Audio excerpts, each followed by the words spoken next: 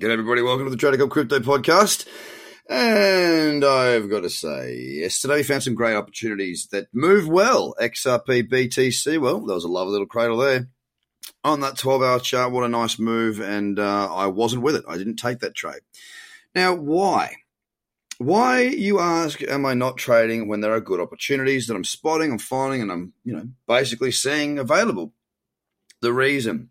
Well, it's a very simple one, guys. I am absolutely, utterly spent, completely exhausted, and needing rest. It's that simple. I got home yesterday after 2.5 hours sleep from the red eye from Perth, did my scan as soon as I got in, and I was in bed at 11 o'clock in the morning, waking again at 5:30, ice bath at 7, back in bed at 8:30.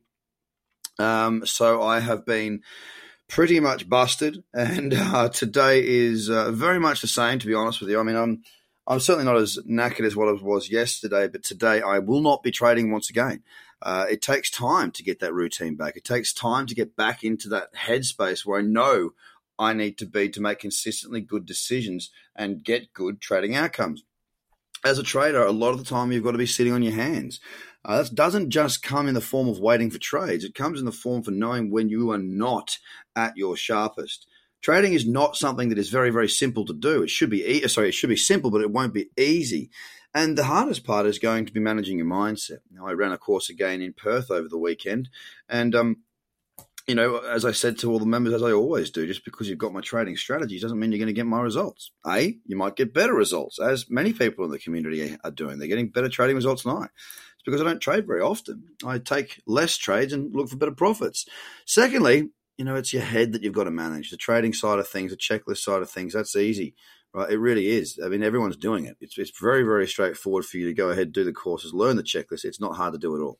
The difficult thing is making sure that you don't trade when you shouldn't be trading and you keep your head in the right place. My head is not 100% in the right place today. So another day, I'm going to be leaving the market alone. Across the top 10, we are down right now on Bitcoin, down 1.54% at $8,117 as per the Bitfinex chart. And nothing has really changed, guys. We are range bound, baby. If we break down through the low of, what is that number? That number on Bitfinex is $7,733. If we do break down through that range, then, perhaps we will see further downside.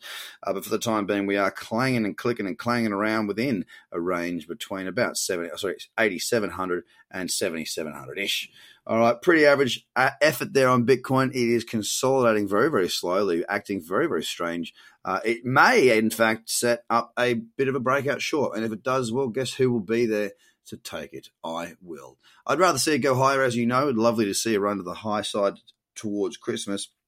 But for the time being, we have a very, very sideways market. Never fear, there are still opportunities available. You've just got to trade against Bitcoin and build your sats. I know Ethereum, $172.83, down 1.25% today. Again, a very average-looking chart, very sideways, very, very average indeed. EOS against the USD has found some resistance around that $3 mark again, sitting at $2.96, up 0.79%, and a very sideways chart once again. Stellar Lumen, as it stands right now, is sitting at 6.3 cents, and it has been for quite some time. It's down 1%. XRP is held above that 28.5 handle. That old resistance and support level now is sitting at 29.2 cents. We're down 0.5% right now.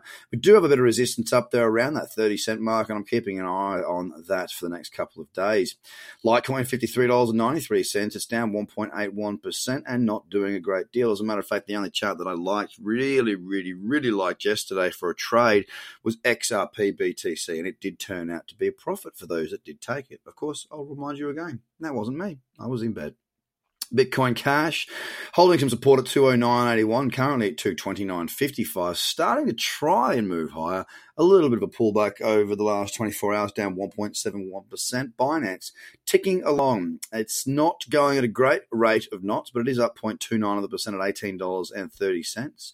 Tron is sitting at 1.5 cents, down 2.21% today. One of the larger falls in the top 10, or I should say, no, it is one of the largest because we've got a bigger one coming up. Cardano is down 0.4% let me try and get this right.